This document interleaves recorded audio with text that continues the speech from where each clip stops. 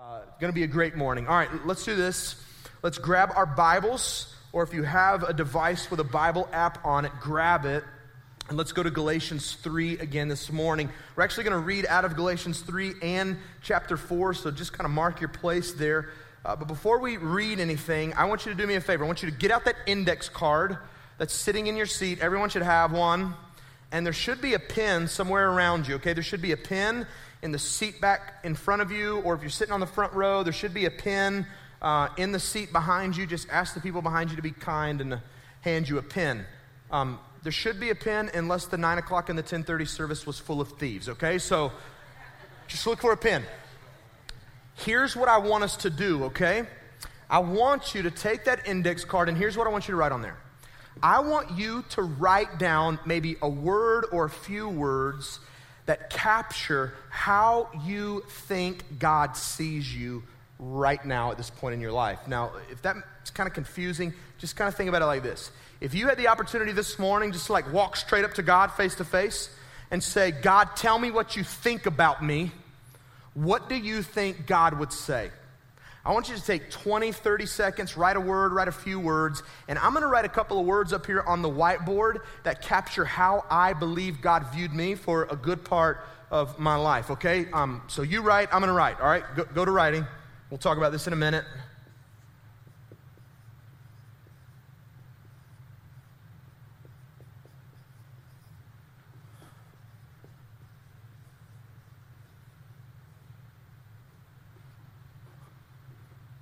Everybody got some words?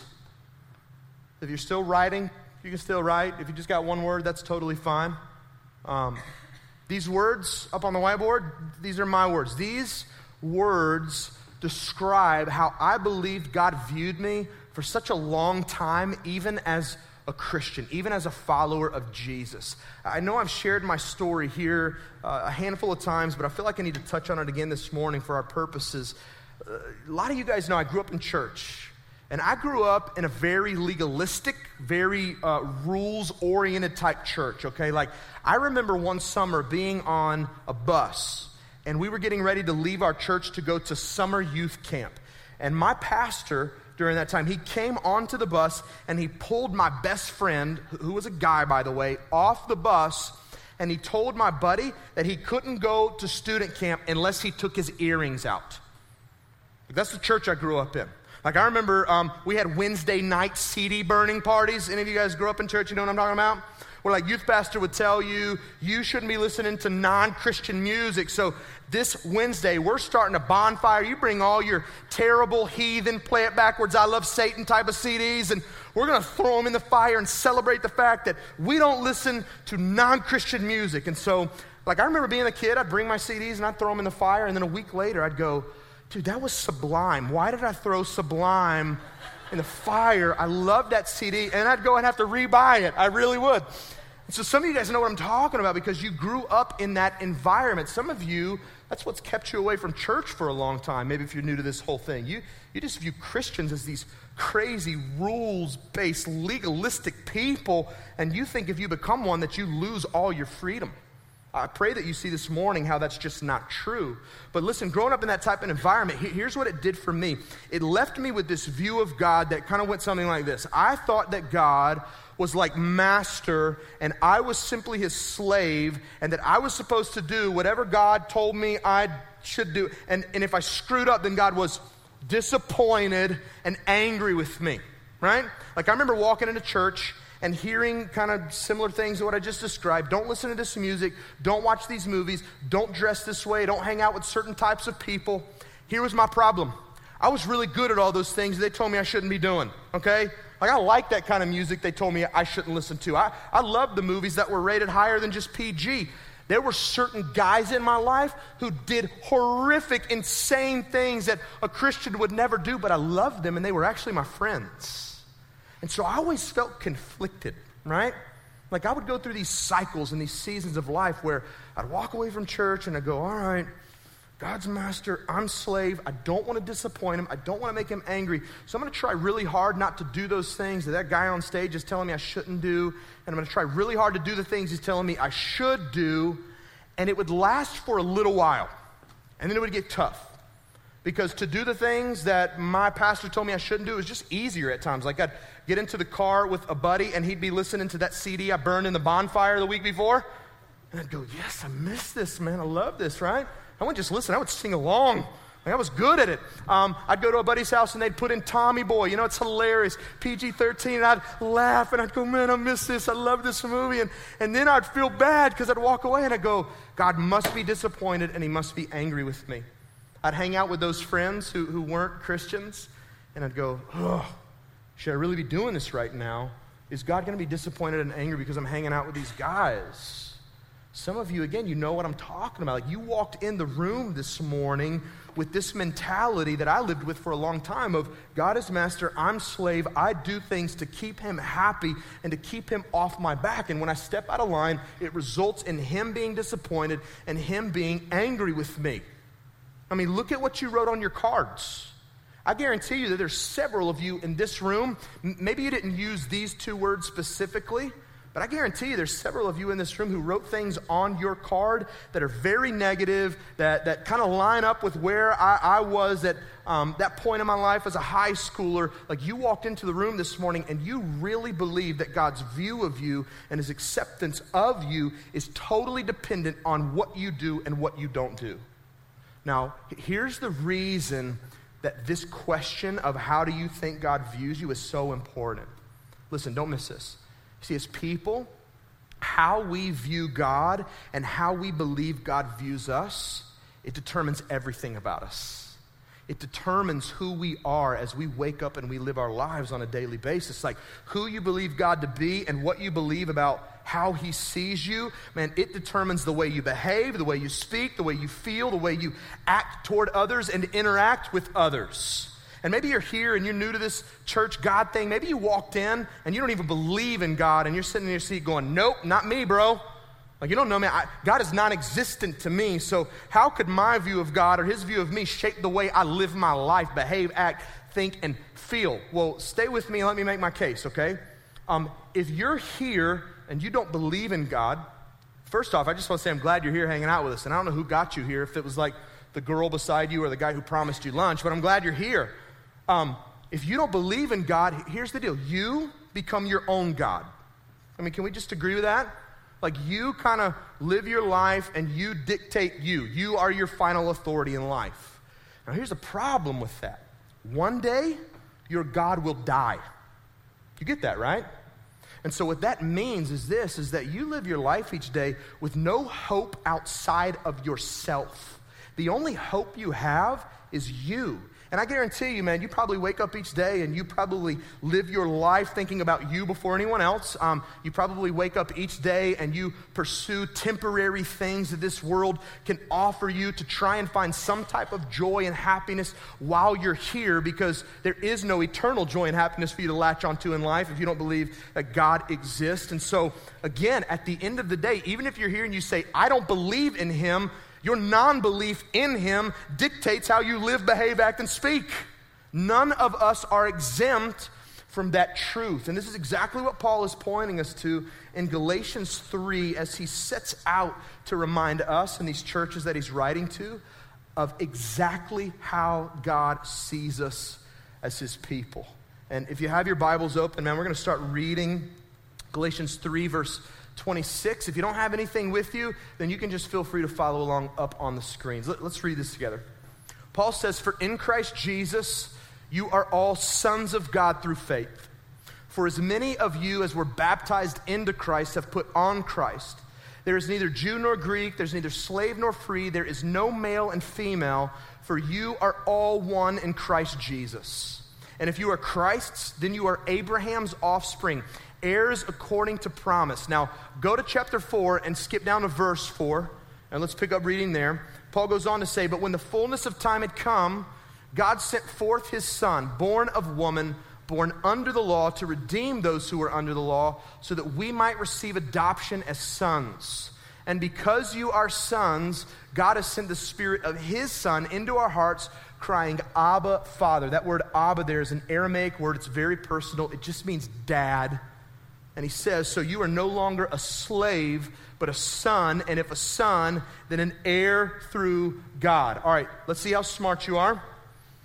What does Paul say about who God sees us to be? How does God see us? What does he see us as? A son, right? Let's just go ahead and write that up there so we don't forget as we keep talking. He sees us as sons. Now this is huge, and we can't miss why God sees us as sons. And I'm going to kind of recap on where we've been the last few weeks, but it's good because we need to rehear this stuff, okay? God sees us as sons, according to Paul, because Jesus Christ came to redeem us. That word redeem in these verses we just read, it simply means to set free by paying a price. You see, during Paul's time, you could actually show up to a slave auction and you could purchase a slave, not to take that slave home and make him work, but you could actually purchase a slave and then set that slave free.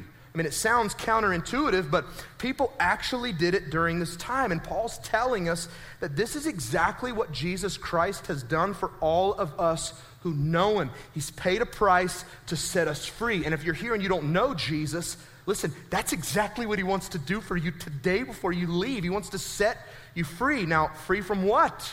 Well, Paul tells us that Jesus Christ came to this earth as God in the flesh, born of a human woman under the law to set us free from the law. Now, let me help make sense of that. If you were here last week, all we talked about was the law, right?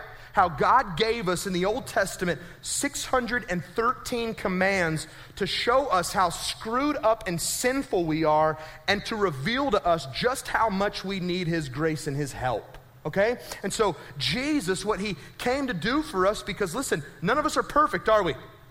If you think that you can know God, have a relationship with God through simply following rules and being a good person and obeying certain things from the Bible, listen, you're sadly mistaken, right? God's idea of a relationship with you requires perfection.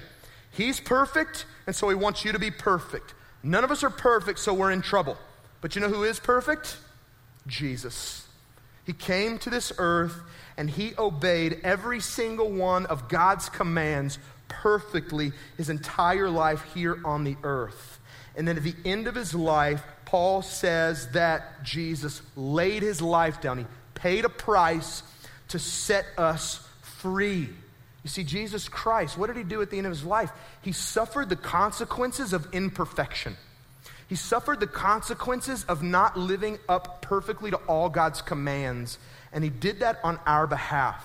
He paid the price of disobedience, of sin for you and for me, so that we could be set free of trying to earn our way into God's graces, trying to earn our way into God's acceptance through being good people. And the reason Paul calls us slaves to the law is simple. Think about a slave. What does a slave do? They wake up and they work and they work and they work and they work every day of their lives, but they never experience freedom. And if you want to try to have a relationship with God through just following rules and being a good person, you are a slave, Paul says, because you can never experience the freedom that God wants to give you just by working hard all the time to be a certain type of person. You see, Jesus laid his life down and he suffered death and hell in your place so that you could be free from having to live up to some set of expectations to make God love you. That's what Christ did for you. Now, listen, it gets even more amazing because Paul says that Jesus didn't just pay a price to set us free, but listen, he did it for the purpose of God being able to adopt us into his family. I mean, this is incredible. During Paul's time as well, people could actually show up to a slave auction. They could buy a slave. They could set that slave free. And then they could turn around and adopt that slave into their family as a son.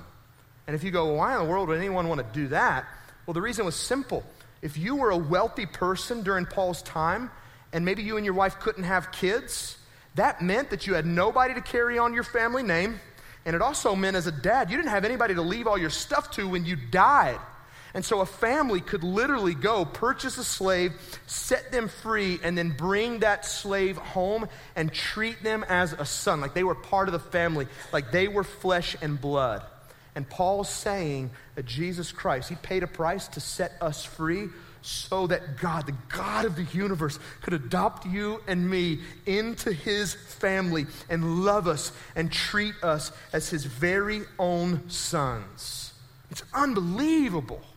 And Paul, he doesn't stop there because he says, and then he put his Spirit inside of us, and his Spirit exists inside of us so that we never forget who we are.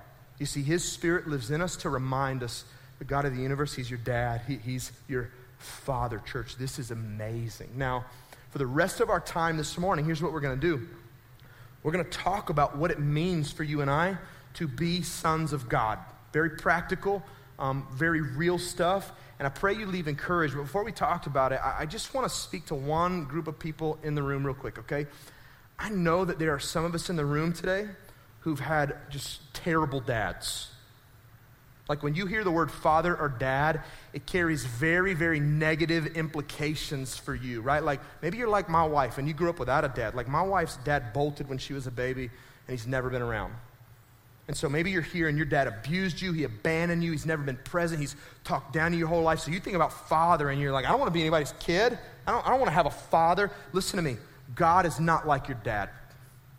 God is a good dad. He's a loving dad. He is a gracious dad.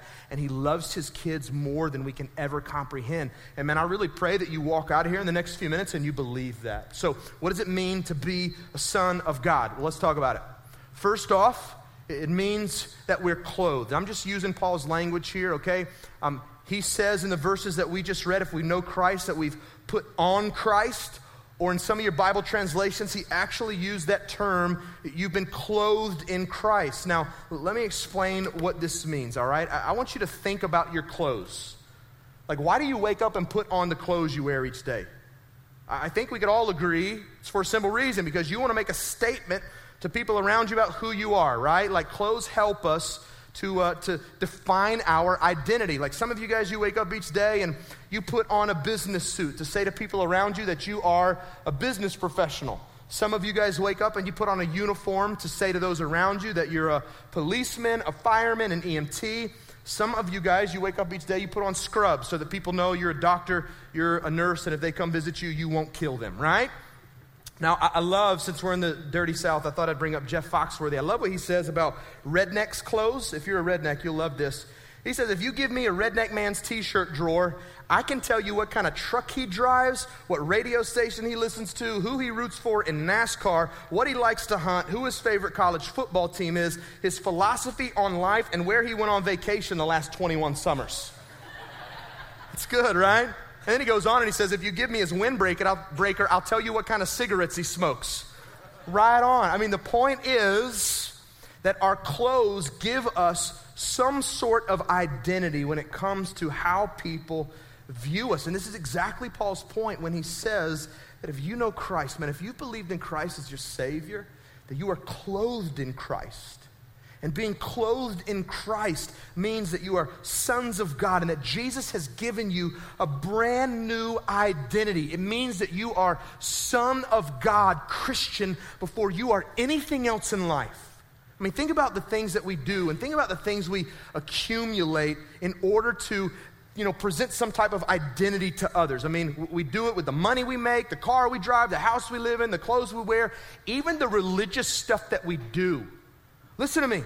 If you know Christ, none of that stuff matters. You're son of God before you're any of that stuff. You're son of God before you're your house or your car or your job or your title or how much money you make. Listen to me. That means that you are freed up from having to live or to do certain things to impress other people around you. Some of you need to hear that. Like, listen to me.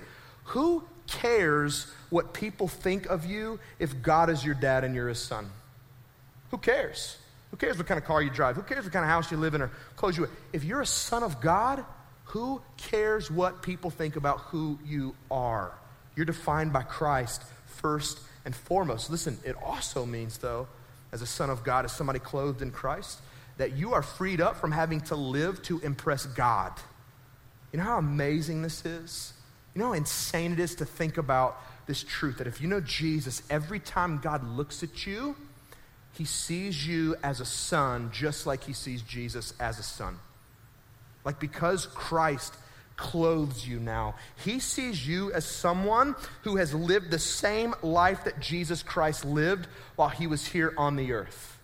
So that means, man, if you're showing up to church every week and giving money and serving and doing things out in the community because you want to impress God, because you believe God's master, I'm slave, he's disappointed, he's angry, my job is to be religious and do churchy things to impress him so that he doesn't have to feel this way about me. Listen, you are living a life in which, man, you're making yourself a slave again, right? You don't have to impress God.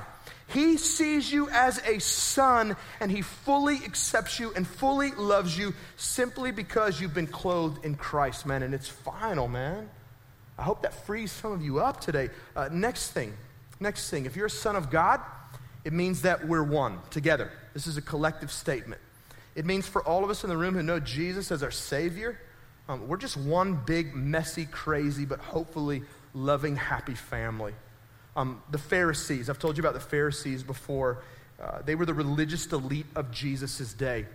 And the Pharisees, they were known for this prayer that they prayed each morning. Here's the prayer. Think about this with me as I read it.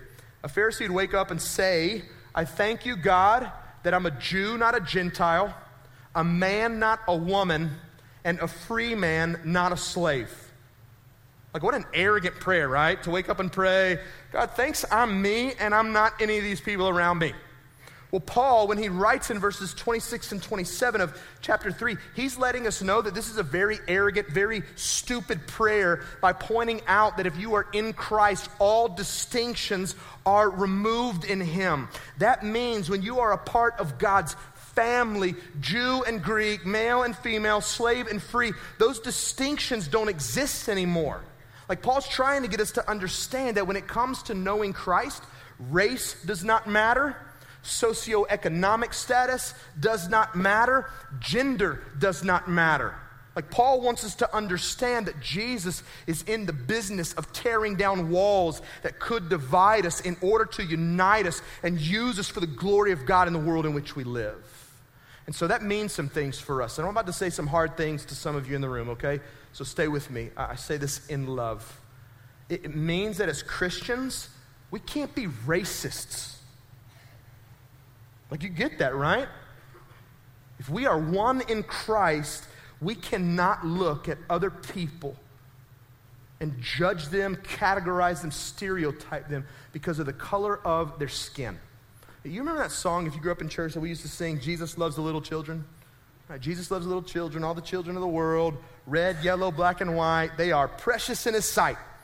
Jesus loves the little children of the world. Isn't it insane how as kids we could sing that and we could really believe it? And then we grow up into adults and we just get stupid. And we look at the world around us and we start categorizing and stereotyping and treating people differently just because they're a different color than us. Listen, that has no place in the family or the kingdom of God. We can't be racist. I just want to let you know, man, that my prayer for our church, and I've said this before, I pray that our church would continue to grow more and more and more colorful over time. And that's my prayer for a simple reason. It's because I believe the kingdom and the family of God is colorful, and I want this church to be a picture of God's kingdom and his family to the community and the world around us. And I'll just be really honest. I just don't want to be hanging out with a bunch of white people every Sunday, right?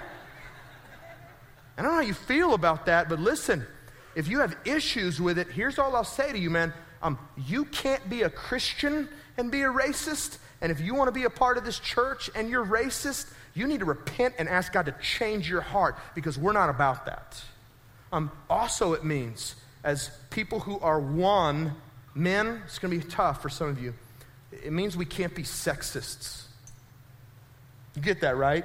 Like, guys, if you wake up every day and you treat women like they are second-class citizens, if you refer to women using words that someone might use to refer to like a female dog or a woman who sells their body for money, listen to me. It's time to grow up. It's time to repent of that trash because all you're doing is degrading the very daughters of God. And there's no room for sexism in the family of God. You got to understand, one day you'll stand before God and you'll answer for the way you treated his girls. And I hope that scares some of you into repentance. I really, really do. But listen, ladies, let me say this to you as well, okay? It also means that, ladies, you can't be man haters. You get that, right? Like, and I don't want to downplay this because I know that there are women in this room, man, you've experienced just horrible things because of a guy in your life. Like, I get it. Like, some of you had terrible dads, some of you have had terrible uncles, grandfathers, some of you guys have been married to a horrible guy that walked out on you. Some of you have been in relationships where a guy treated you like garbage. And ladies, here's all I'll say to you. That's why you need to look for a man who loves Jesus more than anything else in life and will commit to you to love you like Jesus loves his church. Don't settle for anything less. But listen to me, when it comes to your brothers in Christ in this room, and you can't have those defense mechanisms triggered and you hate on guys because of past experiences. If they are your brothers in Christ, they are one with you, and we have to love each other deeply. Now, lastly, what this statement means for us, if we're one in Christ, it also means that we cannot be elitists. You know what an elitist is, right? It's someone who elevates themselves over another person because of money, socioeconomic status, whatever. When I lived in Miami back in 2006, I went down to help a buddy plant a church there in South Beach, and we met in this nightclub. And I remember one morning we were setting up for church, and I walked out of Sobe Live down in Washington, and I saw something that just, man, it just hit me like a ton of bricks. There was this homeless guy eating out of a garbage can, and this trash can was right next to this $200,000 Lamborghini. And I just remember that still to this day, and it reminds me all the time of how easy it is to let money and social status divide us. But I just want you to know, man, if we're sons of God, if we belong to the kingdom, the family of God, those things should never divide us, ever divide us. Listen, I don't care if you came to this church this morning, from the trailer park in your beater car, or if you left your $1 million home in your fatty Lexus. We should love one another deeply as people who are part of the same family and refuse to let money or socioeconomic status divide us. We are one if we are in Christ. Lastly, and I want you to write this down, if we're sons of God, it means that we're heirs of God. This is an amazing, amazing thing. Listen to me. Do you know that if you know Jesus Christ, all of God's promises and everything that God has and owns belongs to you? I mean, isn't that insane to think about? Like all of his promises, the promises we talked about last week that God made to Abraham, way back in the book of Genesis. Abraham, I'll be your God. You and your people will be my people. I'll bless you. I'll give you a place to live in, and I'll use you to bless the earth. Do you know that all those promises from God are ours as well if we know Jesus and we're his sons? I mean, it's unbelievable.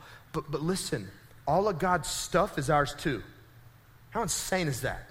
And listen, you may never experience all of God's stuff here on the earth, but when you step into eternity one day, you'll experience all God's stuff, and it's going to be yours as well. Have you ever been to somebody's house as like a house guest, and it was awkward and it was weird because you were eating their food and hanging out in their kitchen, using their bathroom, sleeping in their bed, like it felt like we're guests. You know what I'm talking about?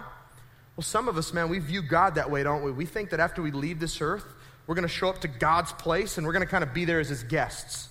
But that's just not true. You're going to show up to where God is as one of his sons, as part of his family, and all of his stuff is going to be your stuff. You are an heir of God. It's absolutely incredible. Now, ladies, let me say something really encouraging to you really quick, okay?